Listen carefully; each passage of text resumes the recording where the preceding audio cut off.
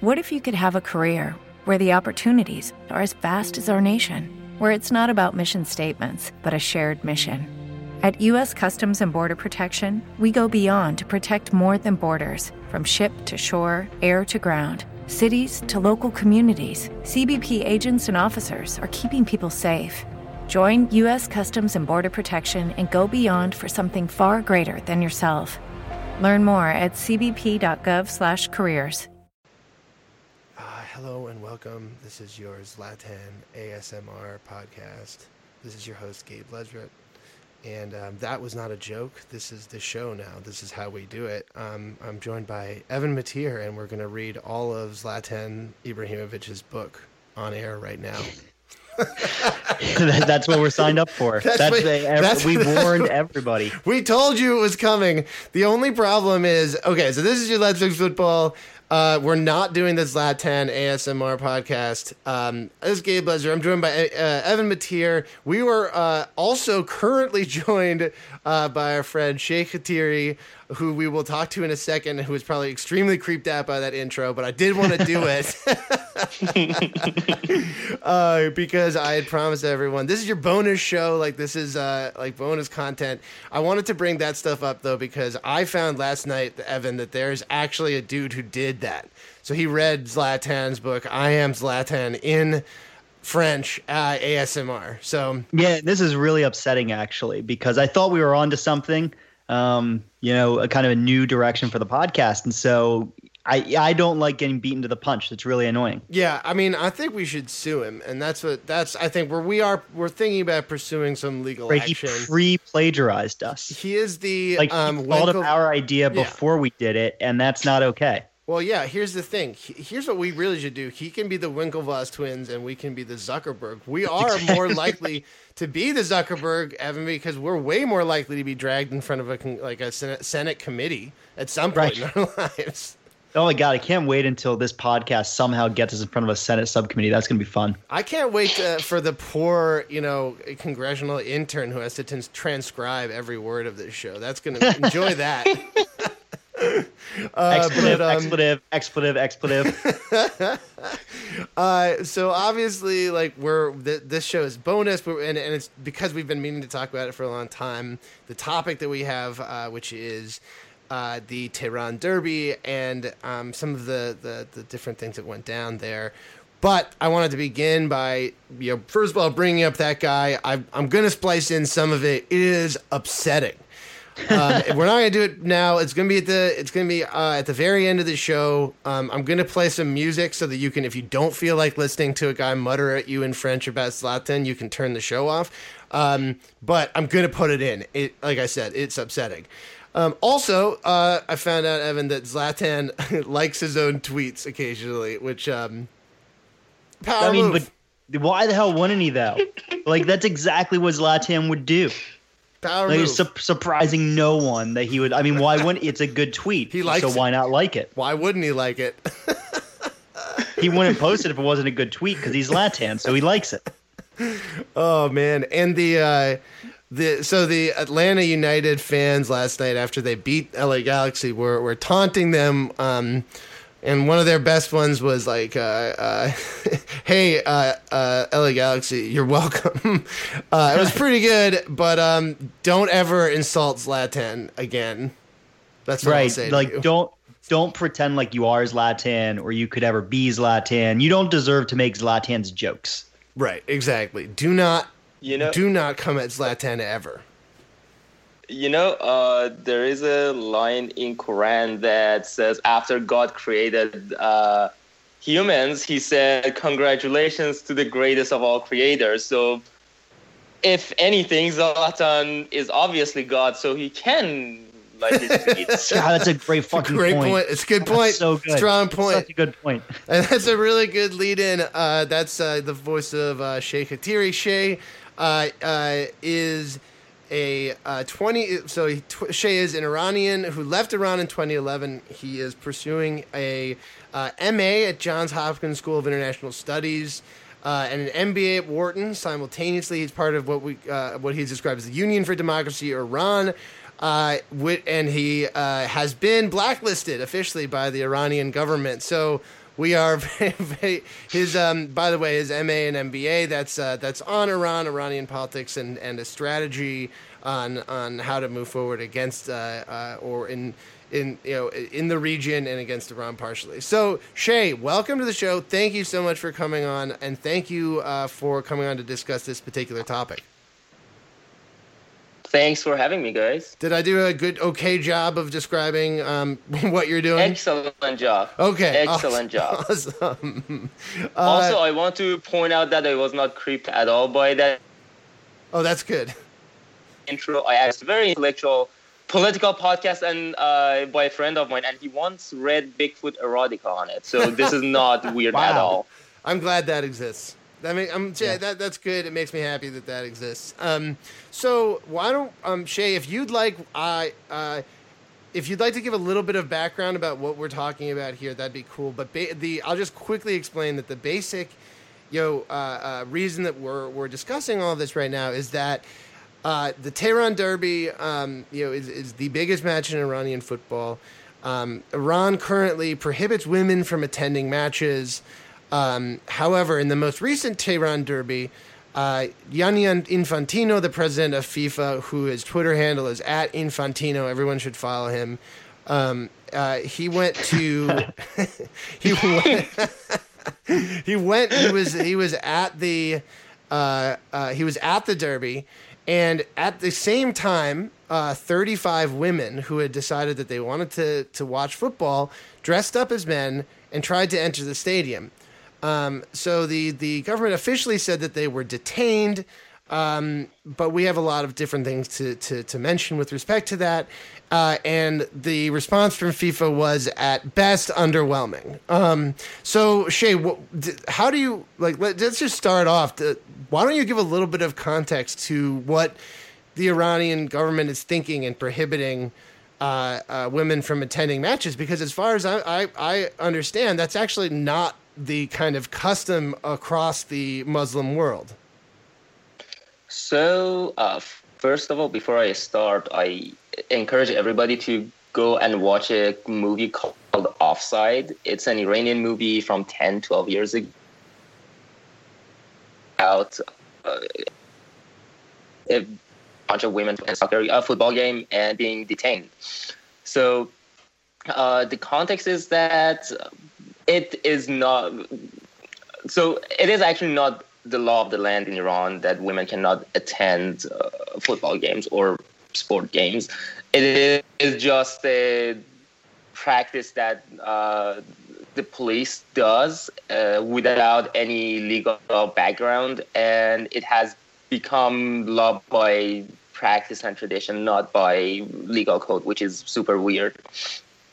And it happened in 1979 after the Islamic Revolution in Iran, and it was revolutionary times. The incoming regime was Islamic and very orthodox, so they tried to do something new. And you're correct that it's not the practice across the Middle East, except it was in Saudi Arabia until very recently that Mohammed bin Salman has reversed policy. But the difference is that all across the Middle East, the regimes have been there for a while, and they are not revolutionary. They are in accordance to what the public has been and the production of the of centuries of the public in those countries. Except in Iran, which the regime is revolutionary. So when they came into power, they began to reverse a lot of policies in existence. So that created an anomaly in the Middle East, in Iran, and very weird policies.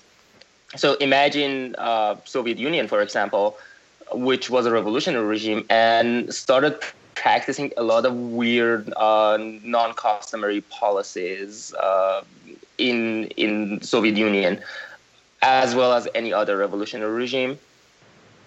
Interesting. So it's directly tied to the revolutionary government that was formed That's actually fascinating, and it's some context also, right?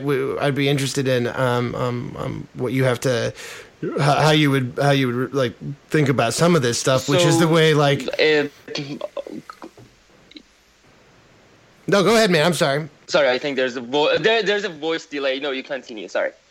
Yeah. So I just one of the interesting things about what you're saying, right, is that one of the things that we do think about when we think about revolutionary governments or governments that are formed in this specific manner for doing these specific things is that they are able to at least maybe move and enact changes that are like they're weirder, but they're also like maybe can move quicker. And one of the things that have happened with especially with this law, which FIFA has been making whiny but ultimately fruitless noises about for almost 10 plus years now, is that the Iran, the government continues to say yes, eventually this is going to happen. So.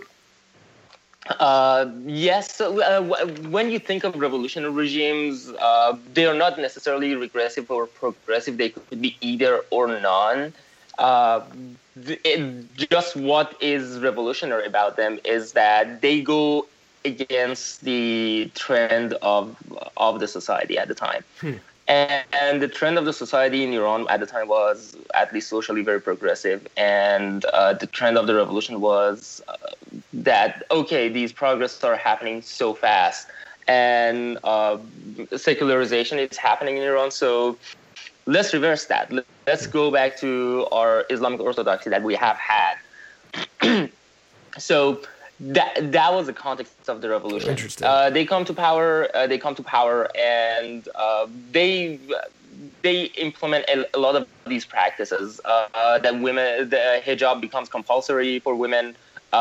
Especially at the beginning, it's not like that and not that orthodox. But not a single hair for women could be shown. It's much less now. Men could not wear short sleeves. Men still cannot wear shorts in public.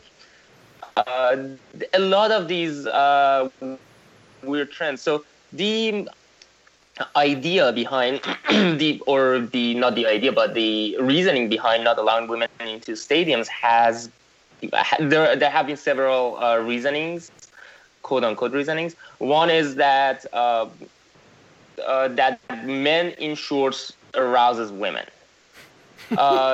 Which it's the weirdest thing on earth, because if you think about it, from I don't know 200 yards, 100 yards, you cannot see anything. But if you're watching it on TV, if anybody gets aroused by many shorts, it's more likely to happen on TV, not That is an extremely good point. That is a really good point. I mean, you just think of, probably somewhere in Iran, they were televising, the Juve Madrid match where, Ronaldo tears his shirt off. And they're just very, very, very arousing. But Don't those care who you are. I mean, to be fair, that's true and fair. But the people at the top of the Bernabeu probably couldn't see those muscles really. Like, right, you don't really understand what you're thinking. Right, yeah, the people in the stadium, nothing. I have a friend, a female friend here, who went to a Madrid game, and Ronaldo scored a hat trick, and she was really pissed that he didn't take off his shirt.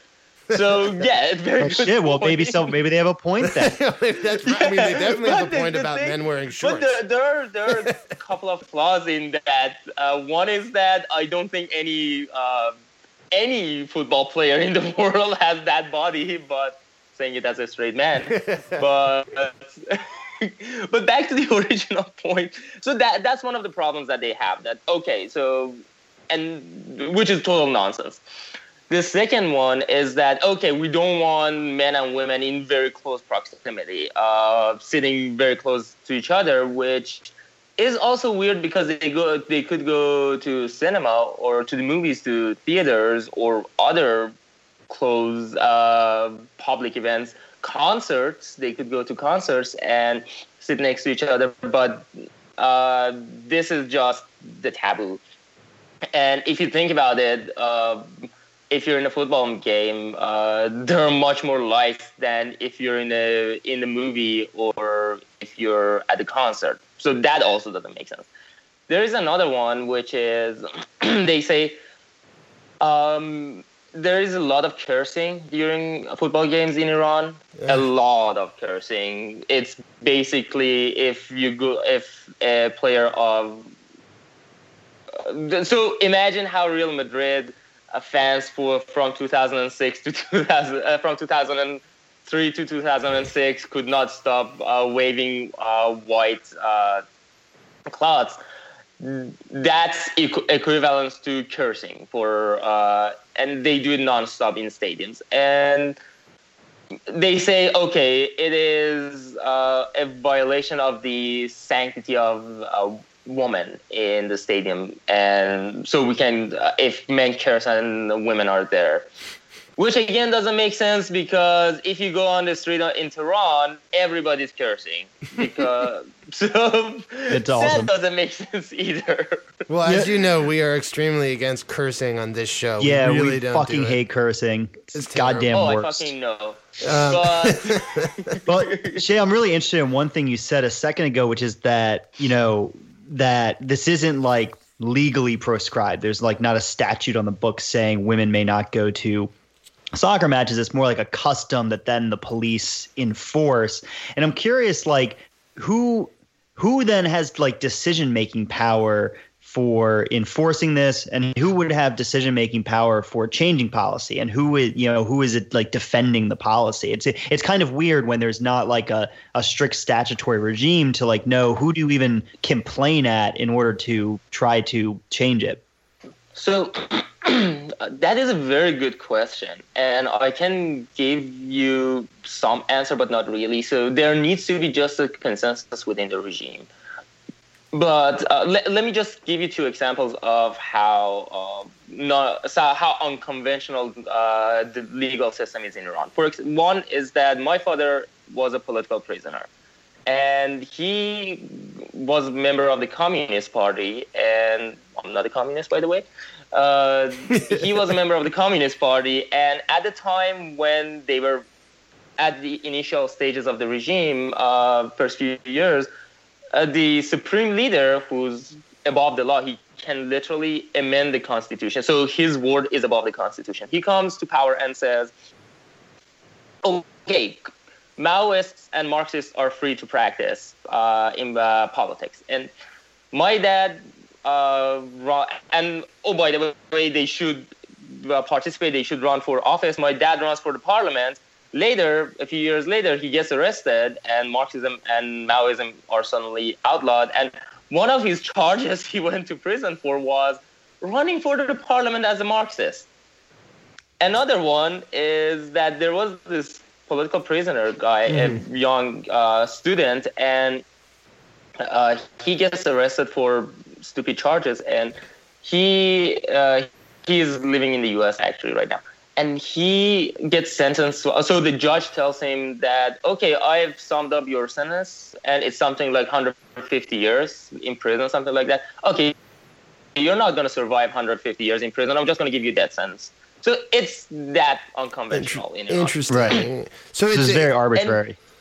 Yeah, and so right now the president could come out and say something, and the police could just say that we are not going to abide by that decision, and the president cannot do anything. Right. The only person who can make a finite decision is the supreme leader, and if he says something, if he just says something in a speech, that could be counted as the official law of the land. But and 10 years later, something like that, the former president, who was actually a very conservative figure, very close to the Islamist wing of the society, he said that, okay, I'm going to allow women to go to stadiums. And that was a thing for a week, maybe less, until the supreme leader said, oh, no, that's crap. And that stopped. That just stopped it. So it's the supreme leader. If at the absence absent the supreme leader's decision, at least publicly, it's just a power struggle that, okay, if they could pass a law through parliamentary process to make it happen, if not, if the president could have enough leverage to say, okay, stop arresting women. But it is really a chaotic process. It's a power game. Yeah. So when Reuters, and I have this quote here, when Reuters reports that Rouhani, so I'm just literally quoting from Reuters, Rouhani, a pragmatist, has repeatedly criticized the ban on women going to football matches, but has been unable to get it removed because of resistance from powerful hardliners in the clerical and security establishment. The Islamic Republic has long barred Iranian women from attending male soccer matches, based at least in part on the theory that women should not hear male fans swear and curse. So their description of it seems like their description, assuming that premise that Rouhani actually does want to change this, may actually be true, that even if someone powerful like him wanted to make this change, it would actually require quite a bit of politicking in a way that maybe we don't, as kind of lay people, understand. So a few points. When they say Rouhani is a moderate, Rouhani has rebranded himself as a moderate. If we take him for his word, at best, by moderate, he means that, okay, I'm going to moderately implement Islamist policies with a smile on my face, as opposed to a very beardy, ugly guy like Ahmadinejad being conservative. But there's really not a difference between them.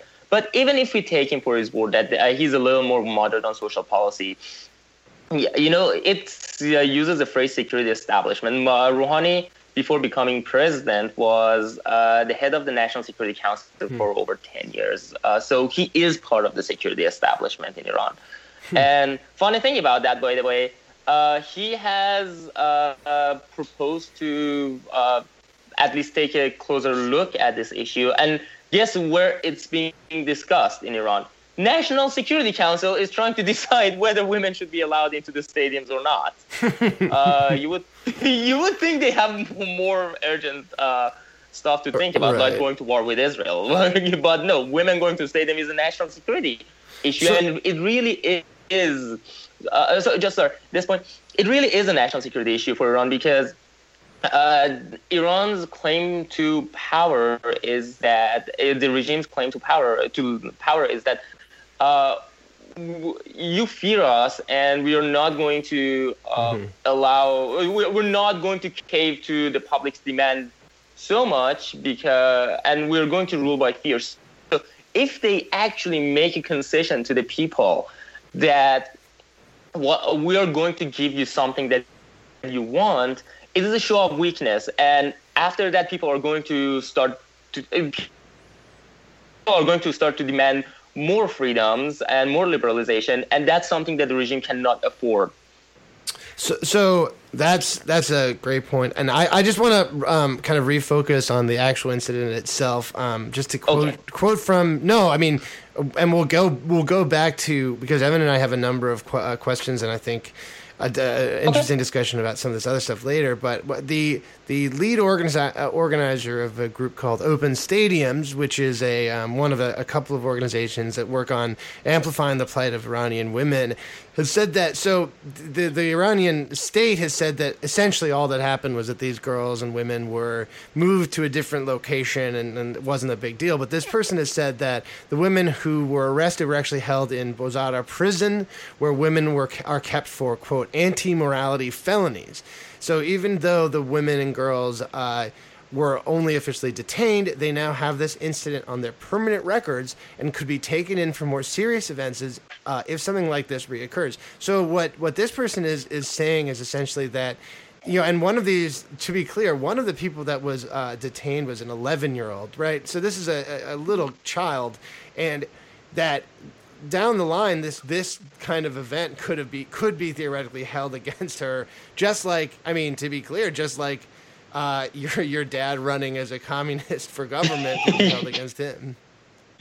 So, first of all, the 11-year-old in any sane person's eyes is a child, but in Iran, actually, an 11-year-old an 11-year-old girl has reached sexual maturity. So she's a woman according to Islamic law. And so she, like, if there was a court, I wouldn't think that she would be tried as an adult, and none of these women, as far as I know, are being tried in a court anyways. But theoretically, she could be charged by morality charges, since that she has reached that. Think of it as when a Jewish girl has her bat mitzvah, and according to Jewish law, she is a woman. But obviously, she's not looked at that way by public law, but she could be in Iran. Anyways, so the account that I read was that these women are arrested and they're removed to Vozara jail, and there they have their pictures, their mugshots taken, and they are held detained, and immediately there's a campaign starting to happen to have them released, and they are released after a couple of hours, and as soon as they're released, they come back. Oh, sorry. No, I apologize. So they are released from the stadium, from Azadi Stadium. Right. And as soon as they're released, police vans come and say, no, bullshit, we are taking you to jail. So one of them flees, actually. Everybody else is removed to relocated to Vozara jail, and they are held there for a while. And some of their male family members come to protest or demand their release, and some of those male family members are detained then. And eventually, I think it was the same night that they were released, but the government said that it will not be on their permanent record, but apparently that has been on their permanent record, and that's never a good thing to have a file from Vozara jail, because it's the Vozara jail is just for morality, quote unquote crimes. So it means that if you're arrested again for not having proper hijab, this could be a real pain in the butt for you. It is really weird. So they get eventually they get released. There are some lawyers trying to pursue their cases. They get them released, but the outcome for these particular women is that now there's at least an ambiguous question whether they have a permanent record or not. At least ambiguous, if not certain. So I think that, Evan, unless you have more, I think we have some interesting questions that are broader also, but I wanted to just now turn to the FIFA response, which I mentioned obliquely that Sepp Blatter had already talked about it. But so basically what happened was that Infantino was literally at this match and was apparently told about what was going on, and he. This is. Let me just. I'm going to read his statement about all of this after this all happened. So he did a press conference on VAR. I was actually trying to find the audio for this. I literally couldn't, but it doesn't matter. Here's his quotes. So he received, quote, a reassurance from the Iranian President Hassan Rouhani that women won't be shut out of the stadiums for much longer, but no time frame was provided by Rouhani to change the law, and Infantino gave validation to the policy by attending the derby between men's teams. That's just a little added commentary from our friend Shireen. So he also said, this is basically what he said. Rouhani told me that in countries such as Iran, these things take a bit of time. And that while he was aware of the criticism of his visit, he felt it was, quote, better to engage in a dialogue with Iranian leaders. Quote, I heard there were some incidents where some women were detained because they wanted to attend a football match, and that there was some criticism, obviously and rightly. But there are two ways to deal with this matter. Either we criticize, we sanction, we condemn, we don't speak, and we cut relations, or we go ahead and have a discussion and try to convince the leaders of the country that they should give women access to stadiums. I went for the second option. What is this? What's going on here? So, I need to give a general context again for a second. When you grow up in Iran and you go to high school, no matter where, it doesn't matter where you go, in south of Iran, center, north, where I'm from, the first question your classmate is going to ask you is, are you blue or red? Meaning, are you a Istiqlal fan, one team of the one side of the derby, or a Persepolis fan, the other side? So it is a huge, huge issue, especially in a country that social liberties are so restricted. Right. Football is actually one of the few refuges for young people. So, and it is a part of the culture. So in another context, since 1979, there have been 3 massive protests in Iran. One was over free speech. One was in 99. One was in 2009 over rigged elections. And one was in 2001 after Iran lost to Bahrain and did not qualify for 2002 World Cup. And opposition TV just starts a rumor, God knows if it's true or not, that, the match was rigged, the team was told to lose because the regime was scared that women and men are going to take the streets and dance together. There is a huge, massive protest in Iran over soccer that the regime was legitimately scared. That's how much Iranians care about soccer. So, I keep saying soccer, football. But, so, have that in mind. And in 2006, actually, Iran has a very abysmal showing at the World Cup and gets eliminated after. And the president at the time, Ahmadinejad, removes the head of the federation, the football federation. And Iran's football is suspended. And there was a huge, the guy was already unpopular, and that was the final nail of the coffin that people were not gonna reconcile with him ever again over football. Mm-hmm. So that's how much Iranians care about football. So yes, the FIFA president is trying to make the case that, that yes, engagement is better with the Iranian people. But the fact is that Iran, for the first time in the history, has qualified for the second World Cup in a row. And just the threat of suspension of Iran's football, that just the threat that we're not going to let you, a serious threat, that we're not going to let you play in the World Cup, is going to drive Iranians crazy against the government, that they're going to be so scared of just the fact that we might get suspended. The people are going to lynch us publicly. So we are going to make some changes. So I don't agree that it takes a very long time of engagement, because 40 years is a very long time to have a change.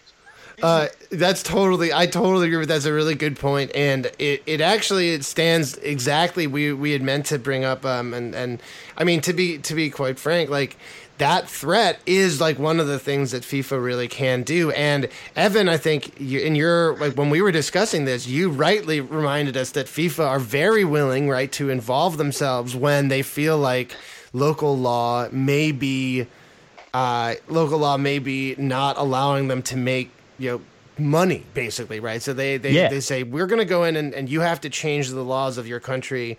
If you, like, for example, the classic example is, right, the quote from Jerome Valk about not selling, Brazil not selling beer, and they have to change the law, which I'll play. Let there be beer. That is the clear message from the world's highest football authority, FIFA, to the host of the 2014 World Cup, Brazil. Beer has been banned in football stadiums here since 2003, an attempt to reduce violence between rival clubs. But FIFA's Secretary General Jerome Valk was adamant. It's part of the FIFA World Cup. So there will be, I'm sorry to say, and maybe I look a bit arrogant, but that's something we'll not negotiate. I mean, there will be, and there must be, as part of the law, the fact that we have the right to sell beer. He spoke to reporters in Rio de Janeiro after touring stadiums across the country with former football star Ronaldo and Brazil's sports minister Aldo Rebelo. The minister has repeatedly said Brazil would meet its commitments, but he needs Congress to come through for him. The government sent them a general law based on its 12 commitments. But yeah, so Evan, do you want to expand on that a little bit? Yeah. So this is maybe the most infuriating part of Infantino's comments is, so he presents this dichotomy, right? Either we can, play hardball and say if you don't make changes, then there's going to be repercussions, or we can go in there and have, what he calls a dialogue and try to work it out. And like you kind of previewed, that is totally not FIFA's approach when it comes to anything that makes them money, right? So when it comes to selling beer in stadiums at the World Cup, when it comes to changing laws with respect to tax laws, liabilities, everything else that they require host countries and host cities for the World Cup and other tournaments to do, these are not like, oh, we'll go have a dialogue with you about what's best for Chicago. It's no, if you don't make these changes, you're not going to be participating in this tournament. You're not going to host this tournament. You're not going to play it is much more clear and straightforward. But when there's no money on the line, or maybe more accurately, when the profit motive cuts the other way, suddenly now it's time for private dialogue that also, the second thing that's infuriating about Infantino's comment to me is, the route that he says he wants to do. Well, that all happens privately. It all happens quietly. There's no measure for success. There's no benchmarks. There's, it's completely opaque. So he can say he's having dialogues all day long, and we have no idea what's happening or if anything's happening. There's no way to measure it. Right. Exactly. I think that one thing that I did want to kind of focus on also, Shay, if you're interested in talking about this, but one of the things that we see a lot in this country, especially right now, is that people use the kind of the really terrible actions, right? These unacceptable, fascistic, repressive actions of the Iranian government to kind of push a very xenophobic Islamic, anti-Islam narrative, basically, that we've seen a lot in especially in this country over the last year or so.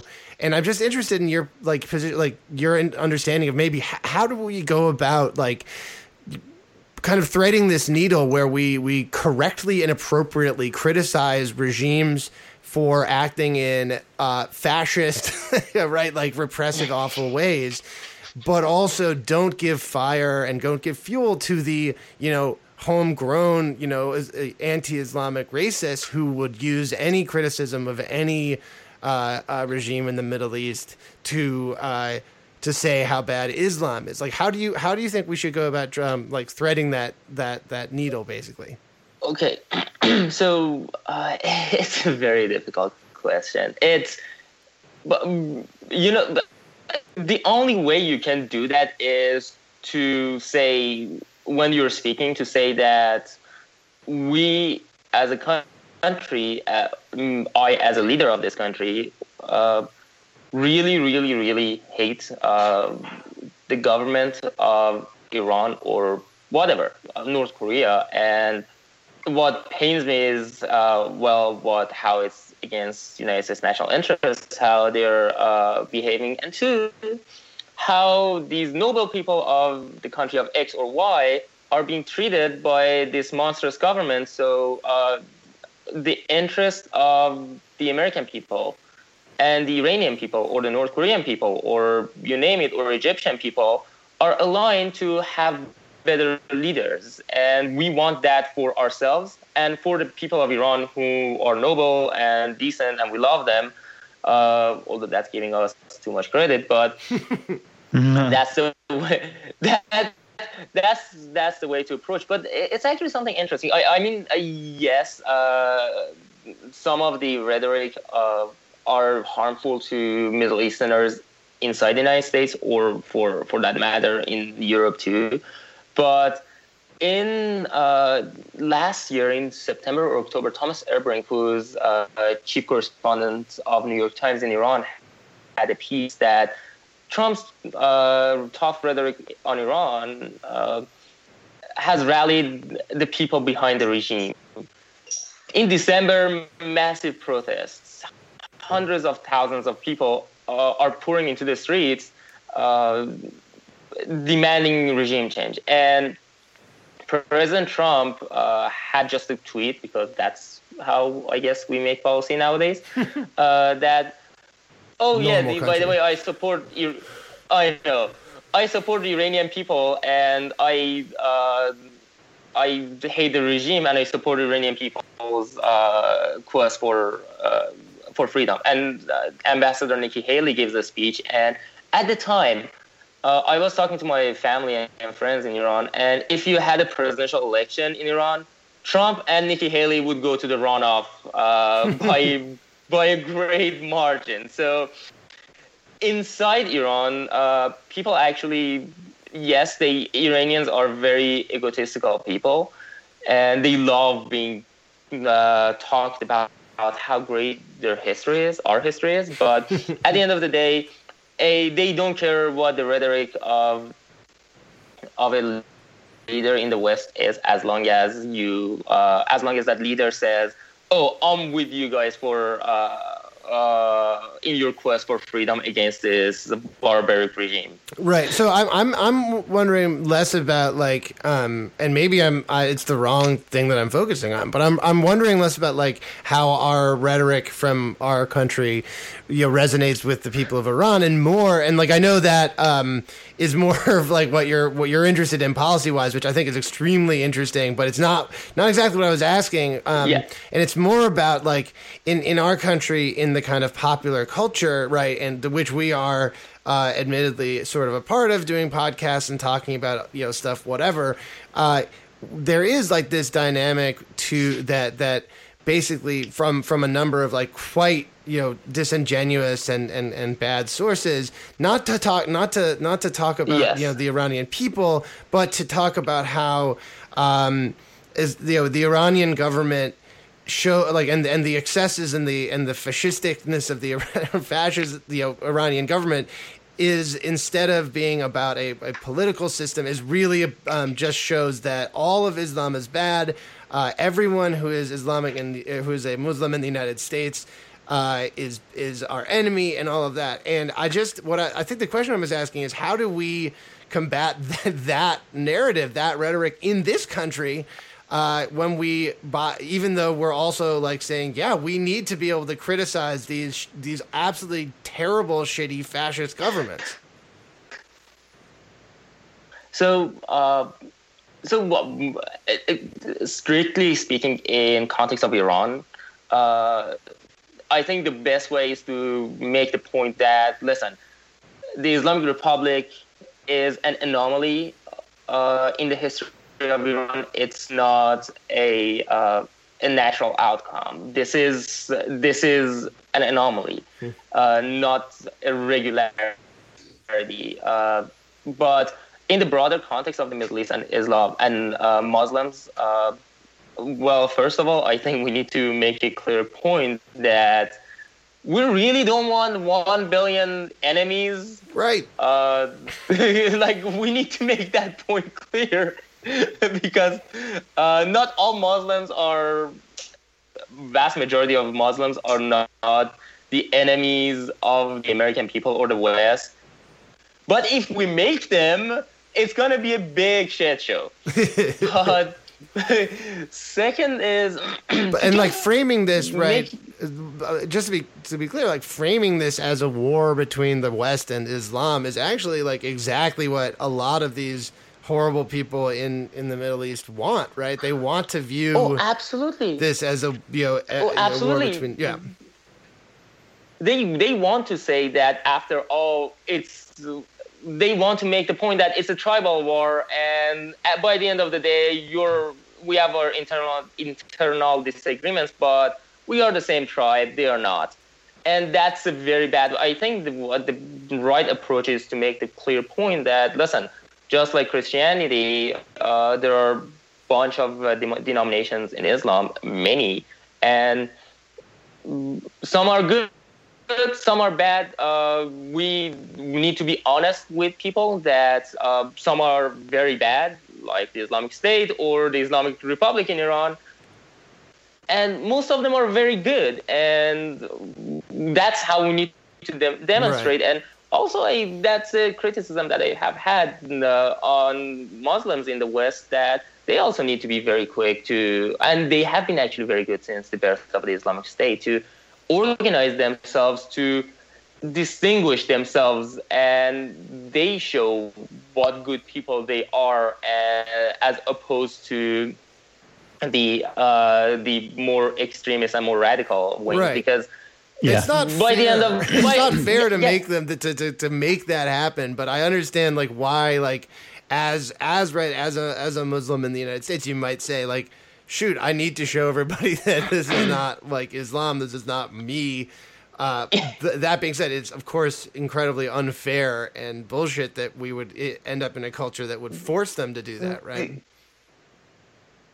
Yeah, but yes, I understand how it's not fair, but also, I was born in Iran and you were born in the US, so overall, and you were born in Philly, so it's not really a good analogy. But life is not fair. Sometimes you have to deal with the hand you have. Yeah, on the question, of how we try to differentiate between the religion and the regimes and stuff like that. I wonder if it becomes a little bit trickier when it moves.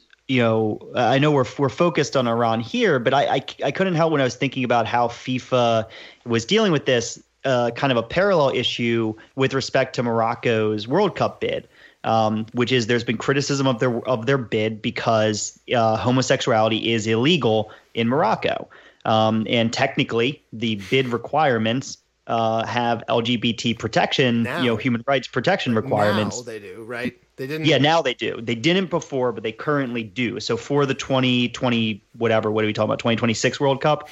For the 2026 World Cup, it's a requirement. And it raises sort of a similar issue with respect to, FIFA going into a local, a local country, different culture, a Muslim culture, and importing with it, these values about, LGBT rights, and saying, they've said softly that they think this law needs to be changed in order for the bid to go forward. And I wonder, Shay, if you have any thoughts on what FIFA's role is in a situation like that. How much do you think they should be pushing to get Tehran to change policy on stadiums, as an organization, as FIFA as an organization? How much should they be pushing to get Morocco, which is a less antagonistic regime, right? It's harder for them to go after the regime with Morocco. It's going to be more of a cultural push. How much do you think FIFA as an organization should be held to, to pushing for that change, given that they're considering putting a World Cup there? So I'm not very fond of that rule that, for example, LGBT protection rights, because we need to have some standards, but also we need to realize that there is a difference between a country that's progressing and a country that's regressing. And Morocco, or for that matter, actually Tunisia is progressing on social issues very fast. I'm not that much familiar with Morocco, but a country like Tunisia, which is progressing really fast, we need to encourage them. We need to give them encouragement, to tell them that, okay, we understand that you're not perfect by any means, but you're moving into the right direction. So we are going to help you. We are going to bring the World Cup there, which generates a lot of growth for you guys. It familiarizes your people with Western culture, liberal culture that we want to spread, and that's a good thing. And also, doing the right thing. You're moving in the right direction. So we're going to give you some treats, to use dog metaphors. But if you're Egypt, who is rapidly regressing, we're not going to be very nice to you guys. So I think that we could make some accommodations like that. But as for, we have given Qatar the World Cup. I knew Gabe was gonna love this, but if Qatar is going to host the World Cup, I'm more than fine with Morocco. Yeah, dude. That's rival. Yeah. There's a level of hypocrisy, right, with this where, so let's be clear, Russia also has anti-homosexuality laws on its books. So yeah. Right, Sure. And we've already dealt with some of this stuff with the Russians, right, with the Olympics being held there, that the United States sent a delegation there that was I think it was led by Billie Jean King, right? I'm pretty sure. So who was the first one of the first out lesbian tennis players and all this stuff, and made a big statement. But they still gave the World Cup to Russia. They still gave all this stuff to Russia because ultimately it's all about the money. But I think that Shay, you're making some interesting and correct points, and I really do. I think there's a shitload of hypocrisy, and suddenly this is their big thing. That being said, I am more, I guess, willing to live with some of the FIFA hypocrisy if it means that if there's for example, I don't see what's wrong with a whisper and underhanded campaign saying, look, you don't really, if you guys have a real issue with this, fine, and keep it on your books, but if you guys are ready to change this law, that might be a big part of why you might get this bid. That actually seems to me like an unquestionably good thing. Yeah, I agree. But obviously, the fucking hypocrisy is absurd, right? Because they talk a big game about all this stuff, but then as soon as it's anything else, just look at, for real, they spend so much time talking about how they don't intervene in politics, and then they literally go and change, require that places change their laws. If the United States were to win the bid, there are a lot of places that would have liked to host games that would have literally had to change state laws to allow for it. And FIFA basically said, yeah, that's what you'd have to do. Yeah, and I suppose that's kind of, one thing that my question was getting at is, it's not just, how do we feel about giving a World Cup to, a country that, bans homosexuality? It's not just Gabe, you and I are on the record of hating both the Russia and Qatar World Cup bids, right? Right. And it's not just how we feel about that, but then second is how do we feel about FIFA being the organization that's the advocate for these issues? That's a thing I'm not really, so I feel fairly strongly that regardless of the hypocrisy, because Qatar got the World Cup bid, the Morocco shouldn't get a World Cup bid unless it can actually, guarantee the safety of all the fans who want to come there, including gay fans. I feel pretty strongly about that. But on the flip side, I have absolutely no faith or trust in FIFA being the advocate for this type of policy because they're such a shitty organization, and they're so corrupt and so hypocritical. And so it's a really tough thing. And that, this, kind of ties back to, the Tehran issue, because I have a lot more faith in organization we quoted from Open Stadiums and other people who are advocating for women in stadiums. I don't know that FIFA brings a lot extra that's good to this situation. That's a really good point, dude. Sorry, go ahead. It's when has involving FIFA in these discussions ever gone well? And why do anybody has ever received a bag of money in FIFA to go for No, he's exactly right though. That's what else would we expect to happen except for Infantino will go and have $1,000 steak dinner with Rouhani, and there'll be some marketing concessions, and then everyone, he'll say, that'll be secret, and then he'll say, oh yeah, they said that they're going to work on it. Yeah, in a couple of years, they'll work on it as Rouhani backs up these truck full of the money truck, cartoon sacks of gold. Exactly. So let me just give you one example about Iran, which is kind of funny, but when I think it was the last election of Sepp Blatter, and the Iranian, the previous head of the federation in Iran, who was the head of the federation at the time. So he was telling the story that, it was a closed ballot, and we would go behind the curtain and cast our ballot. And I went to Sepp Blatter and said, I'm voting for you. That basically means that, I'm going to do some shady stuff, but I have your back, have my back. Oh my God. It's really good. I love it. This is extremely on brand. This is extremely Let's Fix Football. Shay, thank you so much for coming on the show. This was really, really interesting. Can I make you want to make two more points? Sure, man. Go very ahead. quickly. Yeah, let's hear it. Yeah, two very quick. There is a lot of leverage against Iran. For example, Iran is not a member of the copyright agreement. So Iran actually pirates every single La Liga, EPL, Euro game, all of them. And there's them on national TV. Second, actually, I don't think this stadium issue is going to go away anytime soon, because Iranians are, for the better or for worse, extremes, and especially against Saudis. And this issue came into prominence again on a much larger. Mohammed bin Salman allowed women to go to stadiums in Saudi Arabia. So Iranians with a great, huge sense of superiority against Arab women, thinking they're much more sophisticated, much more pretty, whatever you say, they think they are over Arab women. So they had a huge problem with their ego that Arab Saudi women can now go to stadiums and we can't. So we have to change that. So those are my final points. Interesting. Well, we'll see. And of course, if there are any developments, we'll have to have you back on. But again, thanks so much. That's Shay Khatiri. Thank you so much for coming on, Evan. We'll talk soon.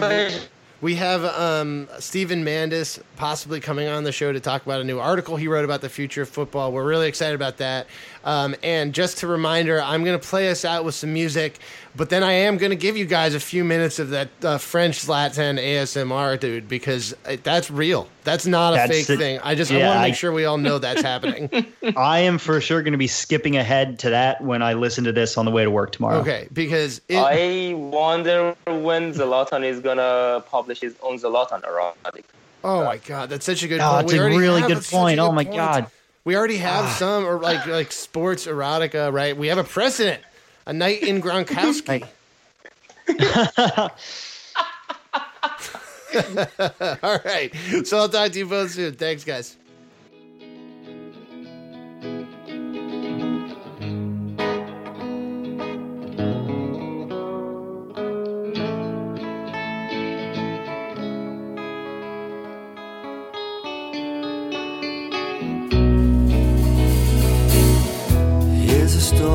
About the rules of death or glory, to be learned by heart by all children of men. It's the hour of the morning on the day after the dawning, when the sun they said would never set finally set again. Was it Cromwell or Orwell who first led you to the stairwell which leads only forever to kingdom come? Rushed along by guiding hands, whispers of the promised land. They wished you luck and handed you a gun. Life could be so handsome. Life could be so gay. We're going nowhere, but nowhere. Nowhere's on our way. That night, racking out the lines of shite, putting to right all of the world's great wrongs. Yes, we thought that they were brothers, then they half murdered each other. Then he did a karaoke turn and murdered out their song. Told the governor's wife about the last night of his life. She turned away in tears, called you a liar. Where are all the old dreams now? The battalions once so proud, lost in some old song and hanging on the old barbed wire. What a life could be so handsome. It's so good to be okay. We're going nowhere, but nowhere. Nowhere's on our way.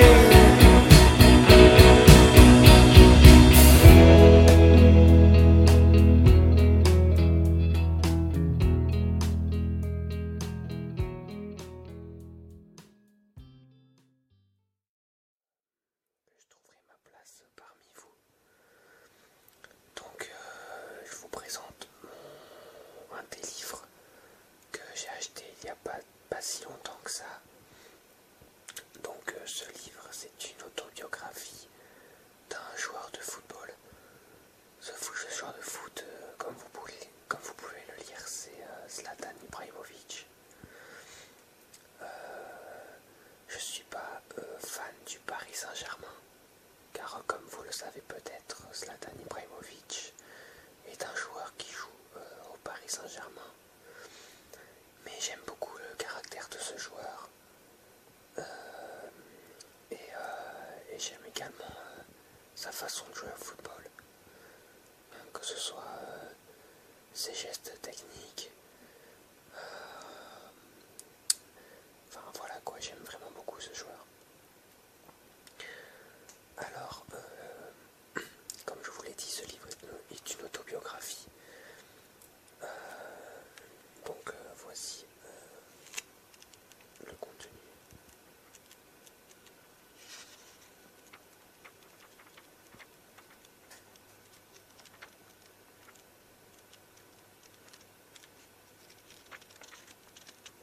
Je suis désolé si la caméra tremble. Je filme en fait avec mon téléphone portable. Et comment expliquer? En fait, je tiens avec une main mon téléphone et avec l'autre main, vous pouvez voir que je tapote le livre. Donc, si vous pouvez me conseiller une technique pour que je puisse maintenir mon portable exactement à un angle de vue similaire et qu'en même temps je puisse utiliser mes deux mains, ce serait gentil de me donner ce conseil-là.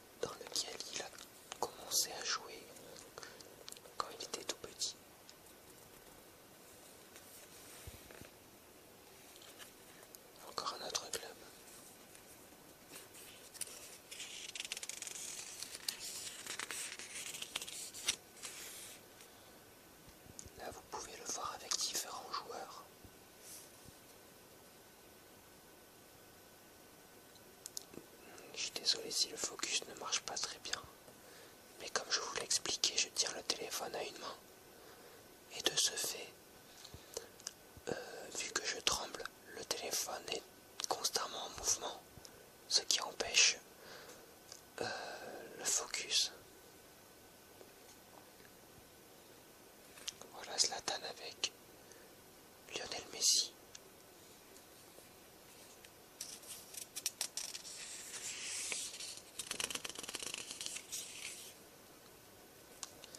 Comme vous pouvez le voir sur cette photo, Zlatan Ibrahimovic a inauguré un terrain à Rosengard, la ville où il a vécu étant enfant.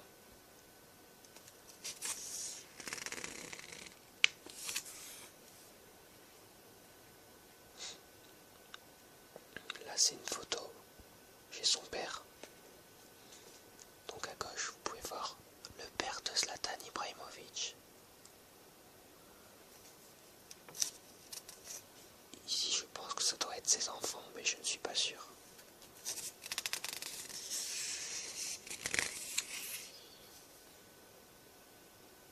Là c'est Zlatan avec Patrick Vieira. Voilà. Avec un titre à la main. Je ne saurais pas vous dire lequel c'est. Non, je ne sais pas.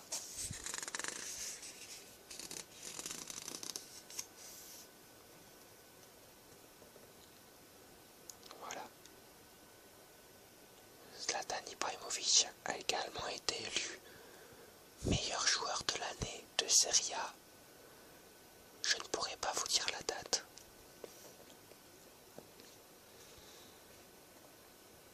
Elle est magnifique cette photo de Zlatan avec Pelé, qui est un Brésilien. Pelé qui est un Brésilien et qui est également